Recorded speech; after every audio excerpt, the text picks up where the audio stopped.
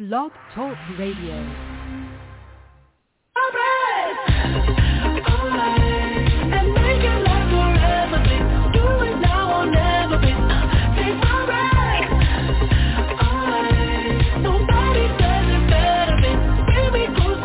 Me to hold on to your tight.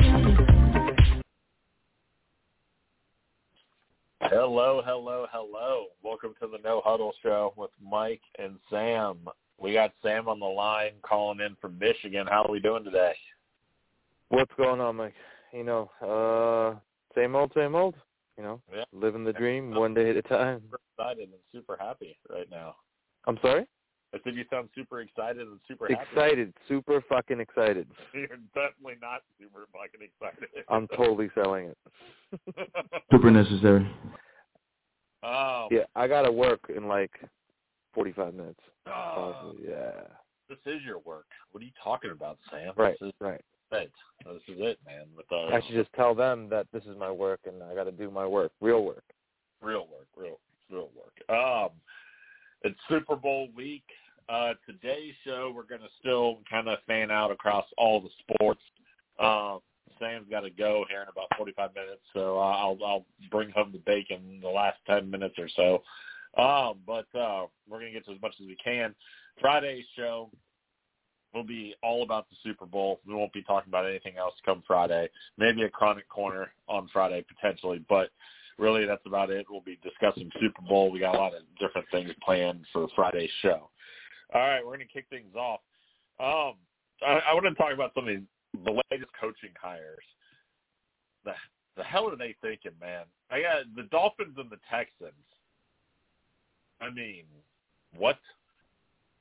The Texans, I think the Texans are looking for Lovie Smith to kind of strike, with some lightning maybe, possibly, like he did well maybe twice in his career at two different teams, with the Bucks and then with the Bears initially, maybe, He was never coach of the Bucks, though. Oh, he was never head coach of the Bucks? No. He was not even like a takeover as an interim? No. Okay. Oh, wow. So he was always with Chicago? Yeah. He was a coordinator in Tampa Bay under Tony Dungy, but he was never the head coach. Oh, okay. Yeah. But he was most recently head coach of the Illinois football team in the Big Ten, and, that didn't work out too well. He was fired.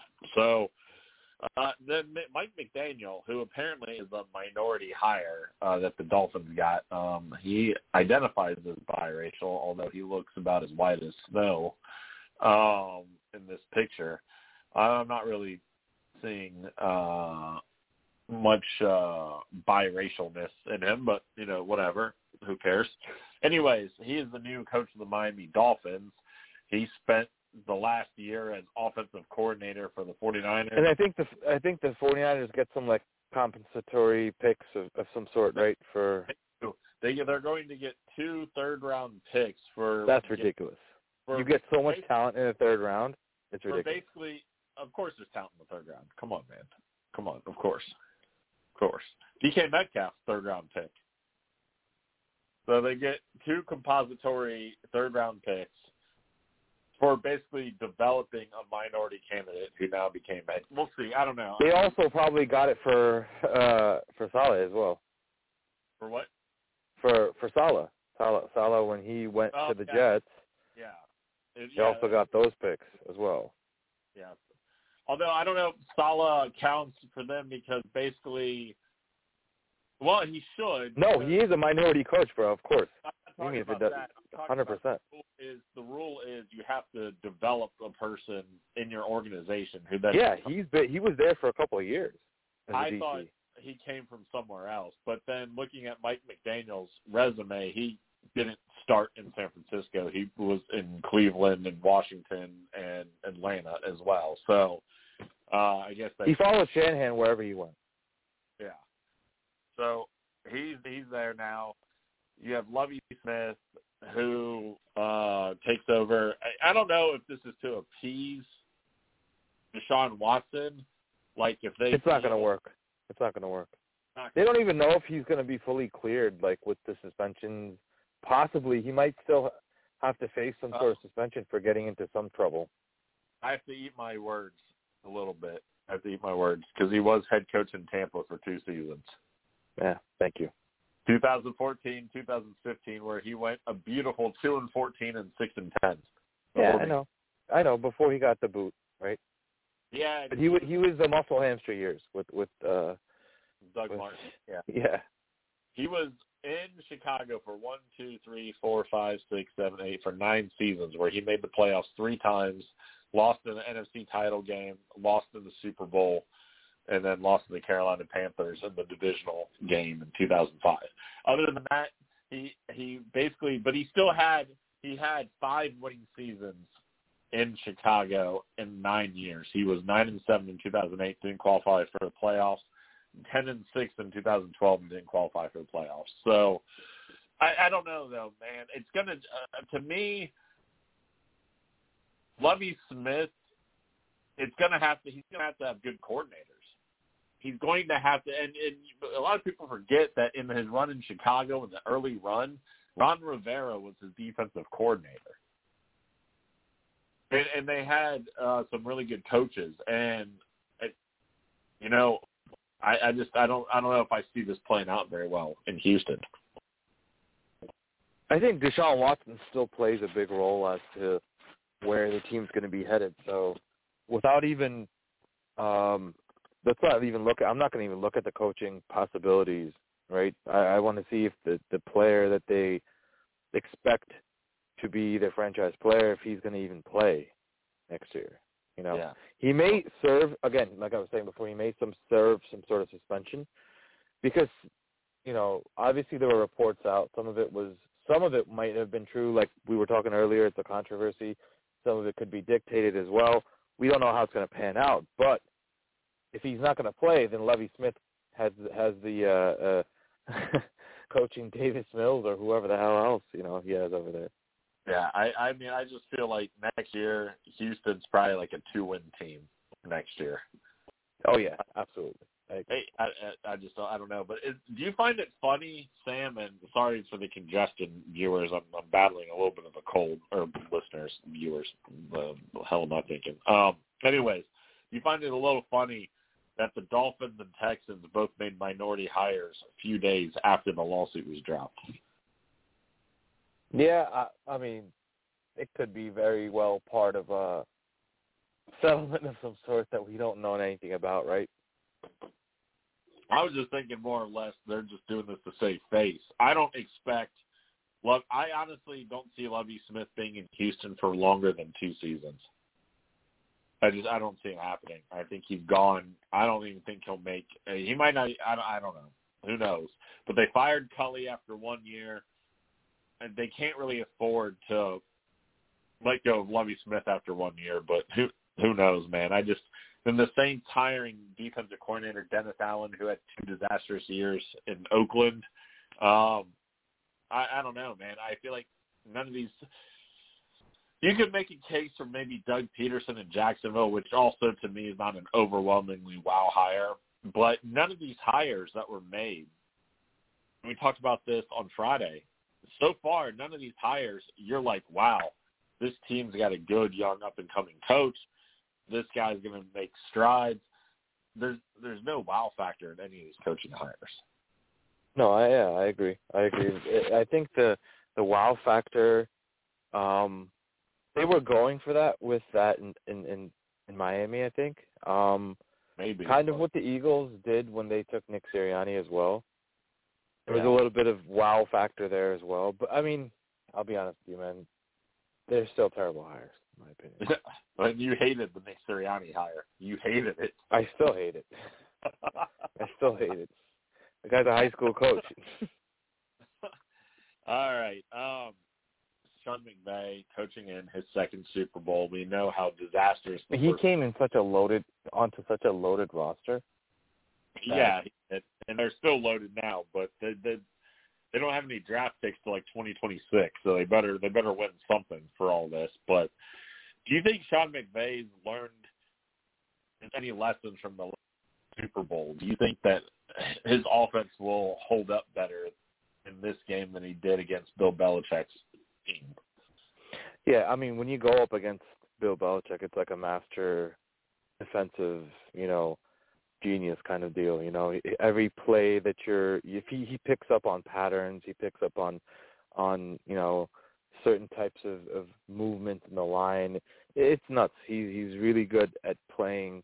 His defense can go up against almost any quarterback in the league and kind of do well. I'm not saying he's gonna go ahead and hold Aaron Rodgers to like 4 picks and no touchdowns or something like that, but he might make his job a lot harder. It might be a grind out type of win for Aaron Rodgers, and these are great quarterbacks, right? So it's a complete different look that he's going to be seeing in the in the Super Bowl rather.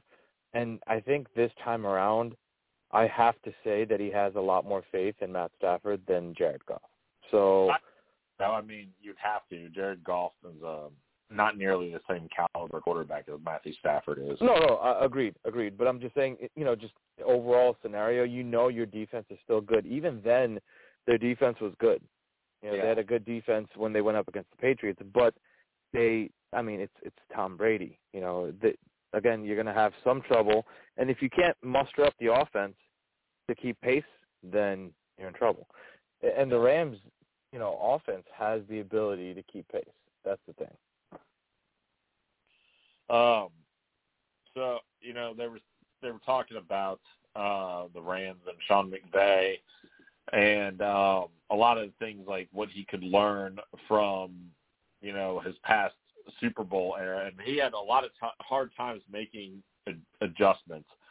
He had a really difficult time. I don't think there's any question that the Rams will probably be able to get more pressure on the quarterback in this game than they did against the Patriots a few years ago. The Cincinnati Bengals offensive line is not as talented, but there's ways for the Bengals to kind of get around that. If they almost neutralizing the pass rush by getting the ball out of Burrow's hands quickly and leaning on the run game. Do you think the Bengals can be successful running the ball against the Rams, who I believe had a top 10 rush defense in the league? If they could somehow find a run game, then yes, they definitely can. The thing is, with the Rams, the teams that have played well against them when it comes to running the ball, they've done their job in like kind of wearing them out throughout the course of the game. So, yes, you have your Von Millers, your Aaron Donald, you have Weddle, you have Ramsey, you have a great defense that is there. But if you make them grind it out, if you give the ball to Joe Mixon 25 times and you make them work for every one of those tackles, it will put a little bit of pressure on them. And that, and in that token, by having the defense kind of gassed, you can take advantage of a 50-yard Jamar Chase, touchdown. Things of that nature. The big play potential then goes through the roof because the defense is kind of on their heels. They're on their heels. They're looking to make sure that they just get a stop at that point. And out of nowhere, the Bengals have the star power to pull off those kinds of, you have Boyd, Higgins, Chase, all of them can pop off 50-yard or 60-yard touchdowns, So it's possible. They're really good at safety. I'll have to say that the Rams do play well at safety. So maybe it's not that may not happen, whereas the other teams, the Bengals have had very good success against. I would say, like for the Chiefs, for that matter, right? They've had a lot of success against the Chiefs. Yeah, you could say Tyrann Mathieu is an elite safety, but Weddle is way better at zone, and he's a lot smarter too of a safety than Tyrann Mathieu is, in my opinion. But Eric Weddle was out of the league until the playoffs. Yeah, it's okay. I mean, he was out but you should see what he did the last 2 games. He's bolstered their back end of the field. You literally have to see what he's done the last couple of games. So I mean, I'm not taking that away. He's a wily veteran, man, and he's playing a position that doesn't require him to be super athletic. He needs to use his IQ, and he's used his IQ his entire career. So it's not like it's something new he has to learn, as a vet. So he was never athletic. He always used his football IQ, to make the right play at the right time. So I like the Rams defense when it comes to that, but them gas, man, it's a possibility. Make Mixon grind out like 90 yards on like 20 plus carries. Yeah, it'll get the defense gassed, So the good thing is that even if the Rams like strike a bunch of times, like that Cincinnati has the ability to pop some stops and then just get right back into it. So I'm going to get to the enemy of the show, Nick Wright. I hate Nick Wright. I think I've made my feelings very clear many times.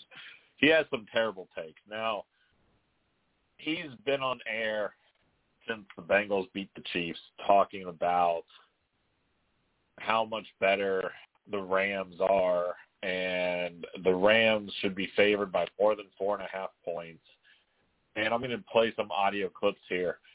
But, kind of not giving the Bengals any credit, saying that this is probably going to be a 3-touchdown Super Bowl. I think there's something that has to be said about the road you took to get to the Super Bowl. The Rams, let's look at those games they got at home. The Bucs game, they let the Bucs come all the way back from, what was it, a 28-3 deficit to tie the game. And then the Rams finally did something on offense after the Bucs tied it up and got the game-winning field goal. I'm sorry, what was that final score? Was that 20-17? I think it was. I don't remember. No, the 2017 was against 49ers, but the Rams came all the way back against the Bucs, or they allowed the Bucs to come all the way back against them, and then they sat there and won on a walk-off field goal. Meanwhile, the Bengals beat the Raiders at home. Then they went on the road and took out the Titans and the Chiefs. They beat the number 1 and number 2 seeds to get to the Super Bowl on the road. And the highest seeded team the Rams beat was the Bucs, number 2, who they almost gave the game away to. Everybody likes to talk about the Rams offense. Where was the Rams offense when the Bucs were coming all the way back against them? I mean, so look, you can't really look at that particular game as a comparison because the Titans, the Raiders, and the Bucs, out of all three of them, the Bucs are the only ones that have a decent defense. The other two opponents were not, they're not superior defenses, whereas the Bucs ranked in the top 8, I think, in run deep, maybe even top 10. I don't know, could be wrong. But, their strategy, the way that they play defense, it's the same, Todd Bowles-led defense that won a Super Bowl. So they're still a really good defense. So I can see how, you can say the Rams were stymied a bit. Their offense, they're such great offense that does, wonders with OBJ and Kupp and Michelle and everybody else. But with all that, right, I'll still say that yes, they let the Bucs come back, but then again, they also it was Tom Brady that brought him back, really. It wasn't a regular quarterback that came back and went on them. If it was like, I don't know, a Trevor Lawrence or like a Zach Wilson trying to come back, that's not even close. It's not even happening, right? That Aaron Donald-led defense is still destroying them. But it's Tom Brady, decent O-line, still had question marks on that O-line. But regardless, so you can't take the Bucs. I don't think that you could take the Bucs game as like a real. It changes the pattern, for the Rams' path. Anyways, the Bengals still they're a Cinderella team. They've gotten through their opponents in. The end justifies the means. They won. I don't care what anyone says. Whether you win by a field goal or you win by a safety, you win by 1 point, you win the game, right? So. The Bengals have won 3 straight going into the Super Bowl, and they're doing great. They have a great offense. They have a reliable defense, defense that kept Patrick Mahomes in check. So, if you could keep Patrick Mahomes in check, you could keep Stafford in check. So, I mean, that's what I'm saying. That's why it seems like it's a really good matchup on paper for the Bengals, but that defense is the one that has me worried, that Los Angeles defense, because they're smart, man. They're just a very, very smart defense, and they're manned well across the board. They have a lot of smart veterans that have won Super Bowls on their own, like Von Miller. They have experience on the roster that helps a bunch when it comes to times like this, right, to keep their young guys in check throughout the game flow. There's a lot of, intangibles I think that defense brings that would have me worried if I were the Bengals. Okay. We had a caller. I was trying to get to the caller, but the caller dropped. Sorry, caller. If you want to call back in, 563-999-3761, we'll get to you. I was getting ready to answer. I was trying to let Sam finish his point real quick. And you should have cut me off, man. Callers always deserve, I was trying to cut you off, but I wasn't successful. I was trying to. That's why we need a producer. But that's okay. Real quick, though, the Bucs, I just want to point this out. The Bucs had the third-ranked rush defense in the NFL, but the 23rd passing defense in the NFL. Yeah. So they can present problems. Because a lot of teams are they need to get their run game going before they can open up their pass game, right? So it can come in handy against certain teams.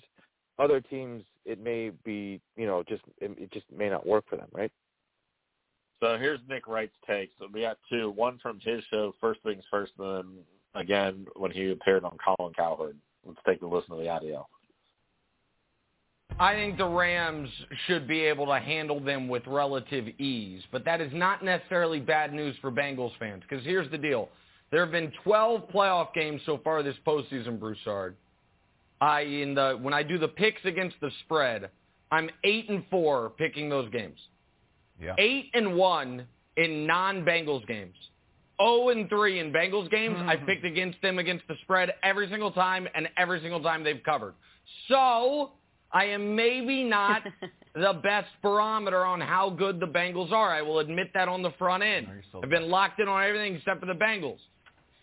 With that said, Brew, I don't see how I don't see one clear-cut advantage the Bengals have. Not one. Against most teams, it is, Jamar Chase. I don't know about against Jalen Ramsey. Certainly, I don't think the Bengals' defense matches up well against the Rams' offense in any phase unless Sean McVay idiotically decides to just try to pound the run. If they go to the quick passing game followed by the deep passing game, I don't think the Bengals can keep up with them there. And the advantage that you saw the Titans the way they were able to take advantage of the Bengals' offensive line, the way the Chiefs weren't in truly pathetic fashion in the second half, I expect the Rams to be able to do in triplicate with Von Miller, with Leonard Floyd, and most importantly, right up the middle, Aaron Donald. I think Joe Burrow is going to be under massive duress. I still don't think Zach Taylor's a very good coach. Sorry, Zach, I know you're in a Super Bowl. Happy for you, buddy. Don't think he's a very good coach. And I think the Rams are far and away the better team. I think 4.5 is too small of a number. Wow. All right, look, I'm with you in that. So that was number one. So hold on real quick before we go to number two. How do you have team-specific stats? Fine, you're good at picking games against the spread on other teams, but now you're 0-3 with the Bengals. So, add those 3 L's onto your overall calling for the spread, in the NFL. You stupid idiot. How can you just say, oh, yeah, I just called Bengals games wrong? That's just absolutely retarded. You can't call games, period, then, I guess, If you're going to go team-specific, show me a stat for a team that he's continuously, besides the Bengals, that he's always wrong on, over the years. This is 1 year, so whatever. I hate the guy, too, man. I absolutely hate him. The thing is, that's funny, though, is if the Chiefs had beat the Bengals, he'd be picking them over the Rams by a lot. Of course, because he's riding, high on Patrick Mahomes, He is. And the other thing is, he says the Bengals can't stop the Rams' offense. I think the Chiefs' offense is just as explosive as the Rams, is it not? So, look, see, here's the thing. I think the Chiefs' offense is way more explosive than the Rams. The problem is the Rams' defense allows the Chiefs allows their offense to be on the field longer and tire out and gas out the defense, right? Whereas Kansas City's defense is absolute trash, right? They're constantly either giving up points or just rushing the offense back onto the field because they've given up in 5 minutes the touchdown. They've given up points, or a field goal or something. You're rushing the offense back onto the field. They're just tired. They probably just went 80 yards, touchdown, and now you're asking them to come 5-8 minutes later. That's retarded. So that's what I'm saying. The Chiefs' defense and the Rams' defense they allow their offenses to be either better or worse. But what the thing is, the Kansas City defense was not that bad. They were really bad early, and then they they were bad, dude. They were bad throughout the season. They had a little pick me up a couple of weeks in a row. They were a fantasy commodity for a couple of weeks in a row. I had them. I had a couple of 20 plus pointers. Return touchdowns, all kinds of crap. That was great. But then they went back to being who they were the rest of the season. Well, here's a stretch here. Granted, they played the Packers without Aaron Rodgers. It was the Giants, the Packers, the Raiders, the Cowboys, the Broncos, and the Raiders again. And in all these wins, they allowed 17, 7, 14, 9, 9, 9 points, and then allowed only 10 against the Pittsburgh Steelers, 28 against the Chargers. So, I don't know. That whole turnaround, that defense was only giving up around 13 points a game in that stretch of wins. So I don't know. Statistically, it wasn't the best, but I don't think it was as bad as what a lot of people said. But here's Nick Wright on Colin Cowherd. With that said, let me say this on the front end. Once upon a time, America tuned in with bated breath to Colin's Blazing Five. That has, of course, since been overtaken by Nick's picks weekly on First Things First, as I think I had the best record against the spread of anyone in the media. In these playoffs, Colin, I'm 8-1 against the spread in non-Bengals games, and I'm 0-3 in the Bengals games. I've picked against them each time, and I've been wrong each time, so maybe Bengals fans can hold on to that bit of hope. But the way I look at it is this. The Bengals have to beat you with their offense. Jalen Ramsey's the best corner in football, so you can either single him on T. Higgins and double Jamar Chase and take both of your top two options away, or you can just put him on Jamar Chase. That's not good. The Bengals offensive line, we saw what Jeffrey Simmons and others did to it in the Titans game. Well, now it's Aaron Donald and then Von Miller on one corner and Leonard Floyd on the other edge. I just feel like this is, of all the teams that could have won the NFC, the Rams are the worst possible matchup for Cincinnati. So I'm super excited for the game. And listen, Joe Burrow has been proving me wrong all year. You and I both were not as high on him the moment he graduated as everyone else. And then we both were sold on him within a month of his NFL career getting going. So it's not an anti-Burrow take. I just think the Rams have so many advantages when Cincinnati has the ball that I think the Rams are, in a really good position to beat them in a not particularly close game. If Burrow wins, and I know you are a fan of Patrick Mahomes, but he's 2-0 against Mahomes, and if he does win, what do we call Burrow? Well, where is he on the poll? So if he wins, he gets to say he's the best quarterback in football. Whether I would believe it or not, if Joe Burrow's football life of the last few years is undefeated college football champion, Heisman Trophy, best statistical season ever, then injury, then Super Bowl champion, and en route to winning the Super Bowl, you go 2-0 against the best quarterback in football, Patrick Mahomes, then you get to be the best quarterback in football. Yeah. That would be fair. These titles, Colin, I've told you many a time, I am dripping in what? Objectivity. So you say I'm a fan. I'm just a truth teller. And, I know I don't really know all your Mahomes opinions because I literally took my earpiece out during the break when we were playing some compilation of you crushing Mahomes. I said, they might have video of it. I said, I can't listen to this. I took it out, and then I realized we were going to be on the air. But Burrow will have earned it if they win the Super Bowl. One last thing about this game before we move on. I want the audience to know something. In vintage Colin Cowherd fashion, Colin was off Friday, as you guys mentioned. Right. Joey did a great job filling in. Colin, I want the audience to know this. I hope I'm not betraying the confidence. When Colin is off on a weekday, the takes still keep percolating, and he needs someone to receive them. So I get a random, right around the time your show would be ending, phone call on Friday. I'm like, isn't Colin on vacation? Doesn't even say hello, America. Just launches into a Super Bowl take. Like it was like the valve, like a pressure valve was about to burst and he had to release it. That's how you become Colin Cowherd. He was like, this take has to be given. I'm not on the air. I'm calling Nick. So I actually got a preview to the open of the show 72 hours ago. It was great. It was great. I got that Stafford Rogers take a few days ago. All right, so not a lot there that he didn't say already on the first thing, but just his love for Mahomes. I found a clip earlier that I couldn't get aired onto the show, but where basically he was saying Patrick Mahomes, when he won MVP and then won the Super Bowl, that if he retired now, he'd be in the Hall of Fame already. And I just couldn't believe that. 2 seasons in the league and he's a Hall of Famer. Just, I know Patrick Mahomes, his level of fanboy for Patrick Mahomes is just on a whole nother level. Yeah, here's my thing. Like, people, we had this conversation before. Media today is just looking to grab the headlines as much as they can. Yeah. Regardless of what they're actually talking about. He could, in his heart, not feel a single way about that scenario, but for the purpose of selling and being known and being publicized, he's going to go ahead and take those takes. Last thing before we move on to our next segment is the Pro Bowl was just god awful to watch. I didn't even watch the Pro Bowl, but I know Kamara got arrested after, and he's facing 5 charges, which we're going to talk about in our next segment. But I haven't watched the Pro Bowl in years. I turned it on to watch with the kids and the wife who wanted to watch it. They now play 2-hand touch in the Pro Bowl.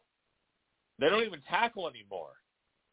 I mean, it's a bit like the NBA All-Star Game. You know, it doesn't. Or like flag football game though. So let me ask, because I have a couple ideas that I've seen floating around the internet that I would like to elaborate. Could have been flag, right? It could have been flag, but 2-hand touch. Well, how would you fix the Pro Bowl?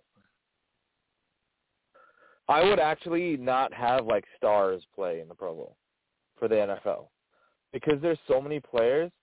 And if you want to make it competitive, I would take your like second tier stars and run a full competitive game. And it's a way for upcoming stars. It's like a Rising Stars challenge, but like competitive. Because the stars are too afraid to get injured. They're too afraid to put their careers on the line. NFL careers are so much shorter than NBA careers and MLB careers. Most of these players don't want to get tackled and then tear an ACL while they're playing the Pro Bowl. Same reason why some of these players in college don't want to play in the Senior Bowl and they don't want to play sometimes in these nationally televised bowls. Maybe it's not, your national championship, but it's your lesser of bowls, but nonetheless they opt out in playing in the bowl because they don't want to get injured because they know they're declaring for the draft the next year. Right. So I had one idea I got off the internet, which I thought was a brilliant idea. The other one I was just thinking of, if you want to keep it with Mahomes and Josh Allen and some of these other guys that play, fine, do 2-hand touch or maybe switch it to flag, less chance of getting hurt. But do what the NBA does. Get rid of the AFC and NFC conferences. Right, yeah. Do like a voting captains and like you can go across conferences and divisions and all that stuff. Yeah. Let them pick their teams. The second one is just get rid of the Pro Bowl altogether. Let it be like an end-of-season award, like if you're elected to the Pro Bowl, but you don't have an actual game. Instead, take the 2 teams. This is what I've read on the internet. Take the 2 teams with the worst record, which this year it would have been the Jaguars and Lions, and let them have an actual game to determine who gets the top draft pick. Oh, that's awesome. Yeah. The number 1 draft pick's on the line, Lions and Jaguars. Oh, that is so cool. That what? A lot of different sports. I mean, the NBA should do that too, really. Yeah. But NBA is like, you have your your pull a rabbit out of the hat, Yeah, the type lottery. of deal. Not the worst. The worst record doesn't guarantee the number. Right. There's no guarantee based on record. Yeah. So I think that would be great because then you get some exposure time for Jaguars and Lions fans. You know what I mean? And you have something to fight for, which is the first pick, right? Yeah, the first pick, yeah. And even if someone gets hurt, you have the entire off season to get over it. So unless it's torn ACL, and then you're kind of fucked. But I mean, I wouldn't want Amon St. Rob Brown, getting injured playing the last game of the year to get the number one pick. See, that's the other thing. I'm also thinking from that perspective. I wouldn't want, any of my rising stars to get hurt, and yet you still have to play them because you want that number one pick. Yeah. All right, so Sam touched on it. We're heading up the second segment now. Sam touched on it already. Kamara getting arrested. Now, on the grand scheme of things, this isn't like an eye-popping arrest. Apparently, it was a battery charge. He got in a fight at a club. There's 5 charges being levied against him. We all know he'll still play week 1, obviously. But I don't know, man. This is kind of a dumb thing. And if I'm the Saints, I'm kind of pissed that you're out there for the Pro Bowl in Las Vegas and you go out acting like a fool. But I don't know. There's no head coach, or now they just hired a head coach in Dennis Allen. I feel like the Saints are about to go off the rails really, really fast. Like, I don't know if it's just me, but I feel like the Saints are like a 4-win team next year. Oh yeah, it's gonna unravel pretty quick. They have a shaky quarterback situation. They have possible. Let's be honest. Even if he faces some sort of issue with community service and everything, the NFL still might suspend him 2 games to start the season. Yeah. Just as like a disciplinary type of deal. And then on top of that, he gets labeled as a problem when he's looking for his next big contract. That's going to be an issue for him. And it's Sean Payton. Like really, I hate to say this, but I probably think he saw the downfall coming. Like after Drew Brees left and he was not able to pull any other veteran quarterback. I think he made a shot at Philip Rivers. He wasn't able to do that. Jameis Winston was out ACL for the whole year. He kind of pulled the plug on his career, really. Yeah. He's like, there's no way, because the Saints were always known as the team that has good offense, good coaches across the board, an offensive genius, when it comes to Sean Payton. And then you always have Drew Brees. That was their ace, ace in the pocket. The ace in the pocket was you had Drew Brees, and no matter what team you put around him, he was going to make them relevant one way or the other. That certainty is no longer there. So Sean Payton, as soon as he realized that the certainty was not there, he went ahead and called it a career. And he might get back into coaching later on down the road, but I don't see it. I'll say this about the Kamara arrest. The guy that was put in the hospital, Darnell Green, he told the police that he called one and then told Kamara that I'll whoop your ass. And then Kamara got in a fight with him. So here's my take on it. You tell a professional football player that you're going to beat their ass and you get your ass kicked, it should be an unwritten rule that you don't get to press charges. Yeah, man, but I'll be honest with you.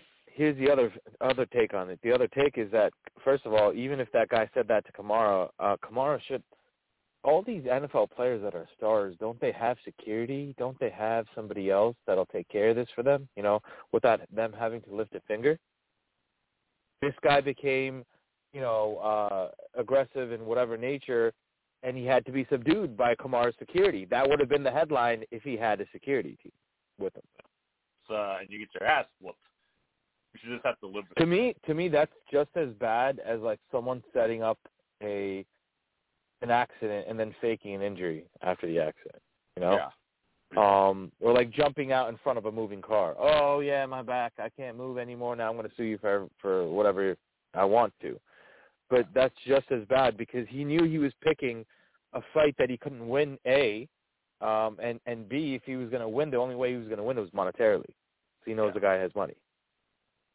All right. I have a lot of subjects that I want to get to today. I'm actually going to run through the end of the show, Mike. Okay. But I bought myself some time, man. Awesome. I was going to make fun of the Winter Olympics, but that just doesn't seem like a necessity at this point. I don't care. I mean, it's a travesty, man. There's like a bunch of headlines out there saying that the food and the isolation and all the way that things are being done are just terrible. But, I mean, I don't know how much of that is true.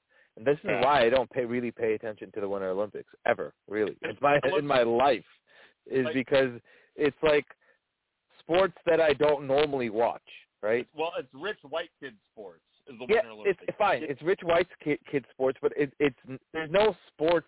I'll accidentally turn on the X Games and be like, all right, this is cool, right? In my phase of like Tony Hawk Pro Skater and the whole snowboarding games and stuff like that, I'd be like, all right, cool. X Games is kind of cool, But that's cool only for a little bit. I have no clue about the Winter Olympics. I have no idea, nor do I care.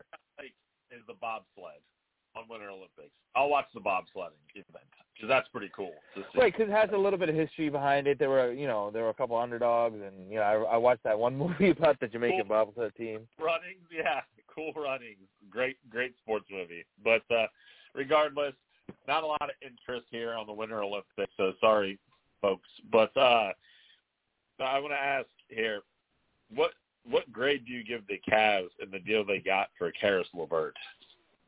They gave up a lot, man. They gave up a lot for somebody that's getting them about 18 points, I think 6 or 7 boards. I think the trade kind of makes sense for the way that the Cavs are setting up their team. It makes a little bit of sense in that sense, from that perspective, it makes sense. But overall, they gave up. Do you know what they officially gave up? They gave up Ricky Rubio, who's out the year for the ACL. They have a 2022 first round protected pick.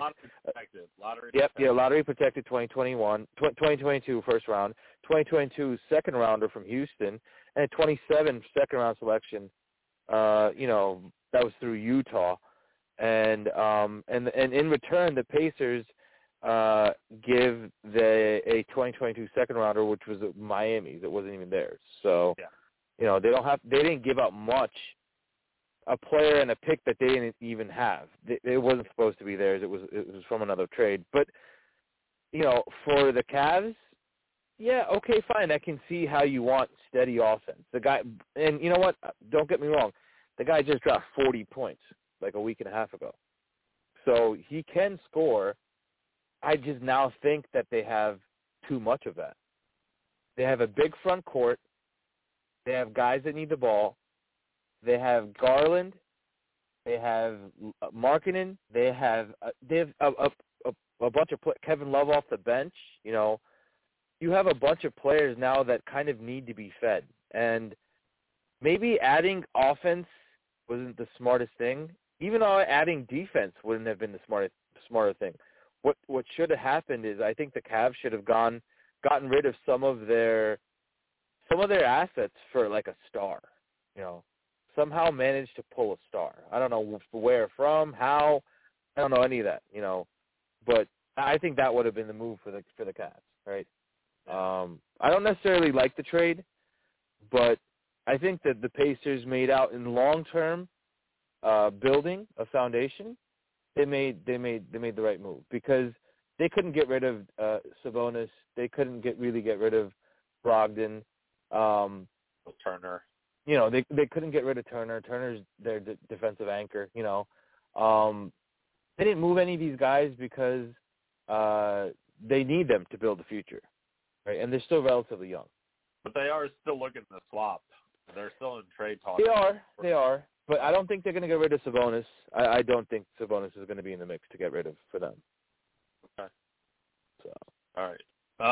Last thing, and before we go on to our last segment, and this one I'm pretty passionate about. LeBron James, there's been some talk that he's unhappy in L.A., doesn't have a lot of faith in the team that Pelinka's put together, and he might be looking to move maybe after this season's over. What would it do to LeBron's legacy as a player if he were to go to another team to chase championships? I think he'd already tarnished his legacy. You do. Whatever damage he's had, he inflicted upon himself. He's already done that. You know, the move from with Miami, and then from Miami, back to Cleveland just for a feel-good story, and then from Cleveland to the Lakers once he started losing. Like, I think he's just now known as someone that wants to go around and collect rings and set up a team and then leave the team for failure the moment he leaves. When he left Miami was in shambles. When he left Cleveland was in shambles, So he goes in, he takes over the franchise, he helps make decisions on people, high-priced, players. People are paid more when LeBron's on the team because if he likes you or not, there's a ton of baggage that he drags around. If he leaves the Lakers to go to another team to become a secondary star, let's say like the Bucks or some shit like that, or like let's say he's like, you know what, I want to do a second run in Miami. Now we got Jimmy Butler, Bam Adebayo. It's a really good squad. They have heroes. They have. They wouldn't be able to keep all those guys if LeBron goes there. Duncan Robinson. No, it wouldn't be a trade. Because LeBron has one more year. That's what I'm talking about. Even if he signs as a free agent, they're not going to be able to pay all those guys. Correct, but LeBron could go. LeBron will be 39 at that time, or whatever it is, maybe 38, 39, or whatever. He might just be like, you know what, I'll come on as a veteran's minimum type of deal. I've made enough money. Let's get Miami another championship. I don't know. To me, him bouncing around from team to team, you saw at this point, I would do some shit like that, to be honest with you. And the reason why I would do that is because you've already tarnished your image. You might as well go chase those rings because all those finals appearances and the rings you have to show for it, they're still not enough. So you're not in the GOAT conversation until you complete some of those rings, right? Go chase them, man. It's the end of your career. Chase them if you have to. Even if he got 2 more rings, let's say going to play for like the Sixers or the Bucks or whoever, they're not going to matter in the eyes of people who are having the conversation about him and Jordan. And the thing about LeBron is the reason all these teams are laid to waste after he leaves is because he wants to have a big 3. And then once LeBron leaves, nothing. The other 2 aren't so big anymore, Dwayne Wade and Bosh still managed to make the playoffs after LeBron left, but Dwayne Wade was well past his prime at that point in time, and Bosh started. See, the thing is, Dwayne Wade went from being primary scoring option, like top dog on that team, to now to giving that up. When you're asked to take it back after you've given it up and you haven't had it for a couple of years, it's tough as you get older, to take that and move forward with it, and it didn't help that they still had like bums on the squad. They still had, Mario Chalmers and whoever the hell else he had on that team. And they didn't have any other talent. They didn't have draft picks either. And the same thing goes for Cleveland. Kyrie leaves, then Kevin Love is still there, but Kevin Love is in the running for Sixth Man of the Year this year. That just tells you what the one of those big 3 ended up being. Yeah, I mean Kevin Love was really good in Minnesota, but he was amazing. He had a 30-30 game, and I was shocked. That's the type of player Kevin Love used to be. But at the same time, Kevin Love and Kyrie Irving are not winners on their own because neither one of them could win games as the star player for their franchise before LeBron brought them in. At least Wade had a championship before LeBron, and Bosh took the Raptors to the playoffs every single year pretty much. So yeah, but Wade's championship also was like, look, I know everyone wants to say that Shaq wasn't that great when he left the Lakers. He was he was really good, man. Dwayne Wade needed someone like that. To be able to drop 18, 20 and double all game, I'll give you that. I will give you that Wade didn't do it on his own, that there was still quite a bit of talent on that Heat team. I believe they had I might be wrong, but they had they had Gary Payton. They had Gary Payton. They had and they had Jason Williams. They had Eddie Jones. They had Alonzo Mourning still, who was older. They had still like wily veterans that could grind out games for you. Steve Smith was on that team. So yeah, I mean they had a decent amount of players on that team, but all those players were former All-Stars at least one time or more. If LeBron leaves, I don't know. I think it'll just be another nail in the coffin for the GOAT conversation. All right, we're gonna get to something here now. Segment 3 coming up. Last segment. We got about a little bit under 10 minutes to go. AEW is touting a huge surprise for Wednesday's Dynamite show. Tony Khan took Twitter saying the Forbidden Door is about to be opened, and then the person will sign with AEW and then slam it shut forever on the other promotion. There's a lot of rumors flying around for who Tony Khan could be introducing on Wednesday. I've heard everything from Shane McMahon to Triple H to potentially Bray Wyatt being introduced on Wednesday. Have you heard anything about who could be the person appearing on Wednesday night?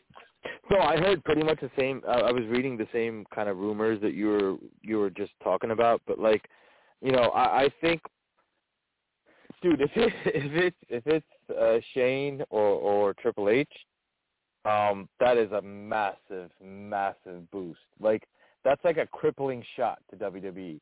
If it's like a Bray Wyatt, I still think that, you know, the WWE is still going to be WWE. You know, they're still going to continue doing what they do. They're still, and I think, you know, AEW doesn't want to be known as, at some point, they don't want to be known as the promotion that chases wrestlers of yesteryear. You know, so I don't know if they're going to go ahead and grab a wrestler that is older anymore. I think they may go with like a Bray Wyatt. Maybe is Braun Strowman in the works for that or no? I don't know. I mean, here's the thing. I even heard Jeff Hardy, but to have this hype, again, it's an older name, right? An older name, but to have this hype that the AEW Dynamite show, the show that changes everything, it can't be Jeff Hardy. It can't. No, he's too low of a name to be hyped up that much, you know.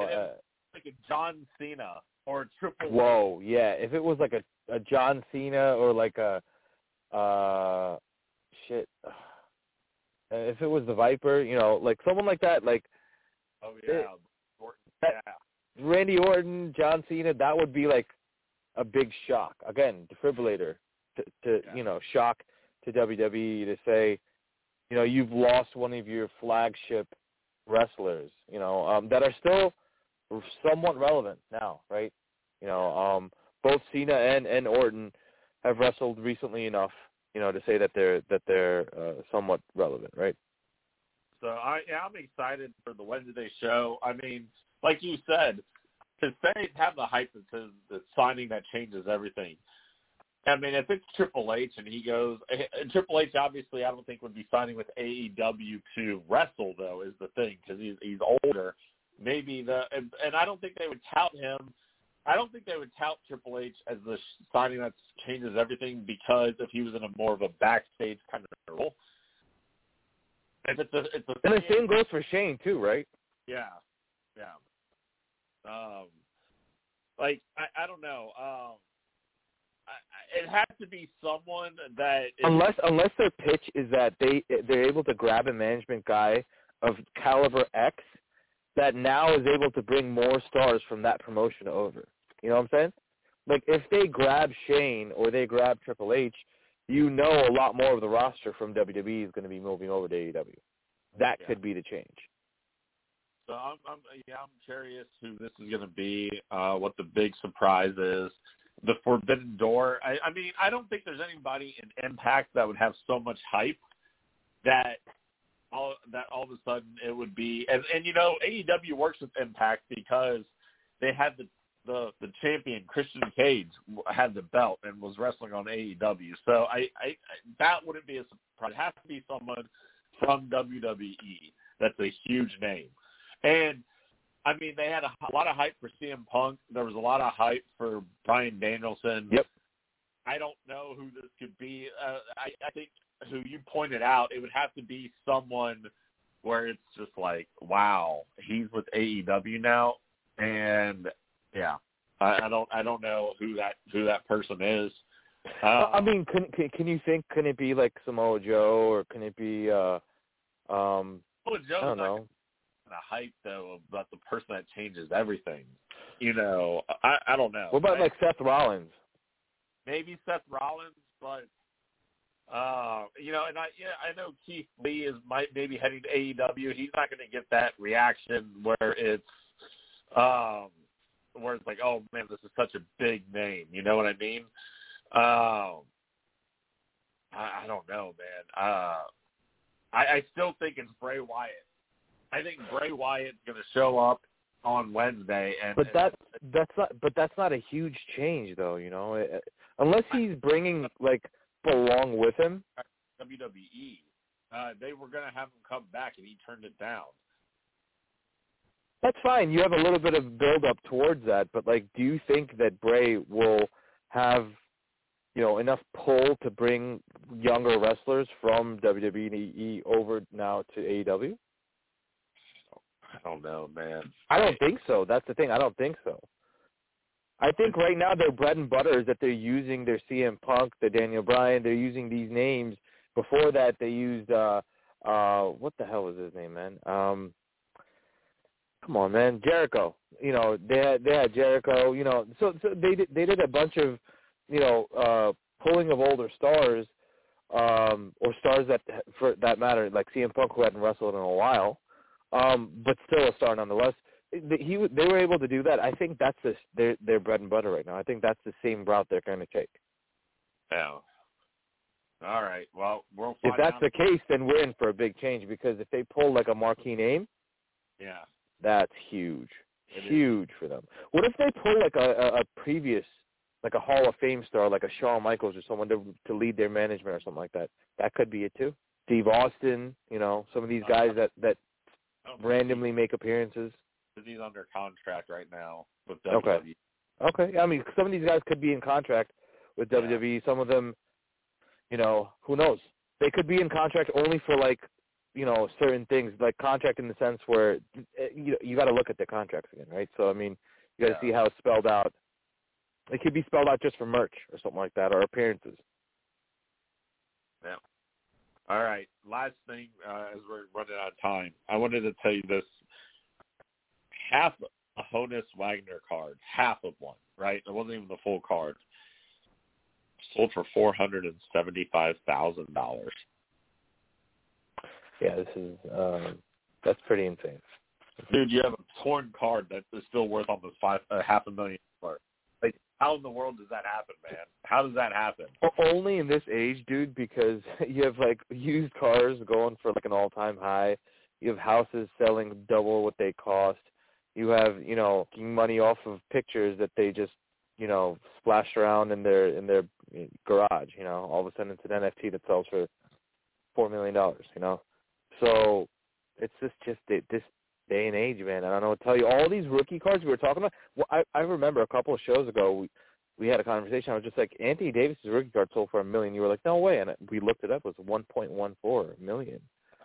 And Anthony Davis, who's barely been in the league, considering his injury time and everything else, who's barely been in the league. He's won one ring, and his rookie card's worth $1 million. That's crazy. Crazy. All right, folks, that's all the time we got. Have a great Monday night. We will be with you Friday for the Super Bowl Spectacular.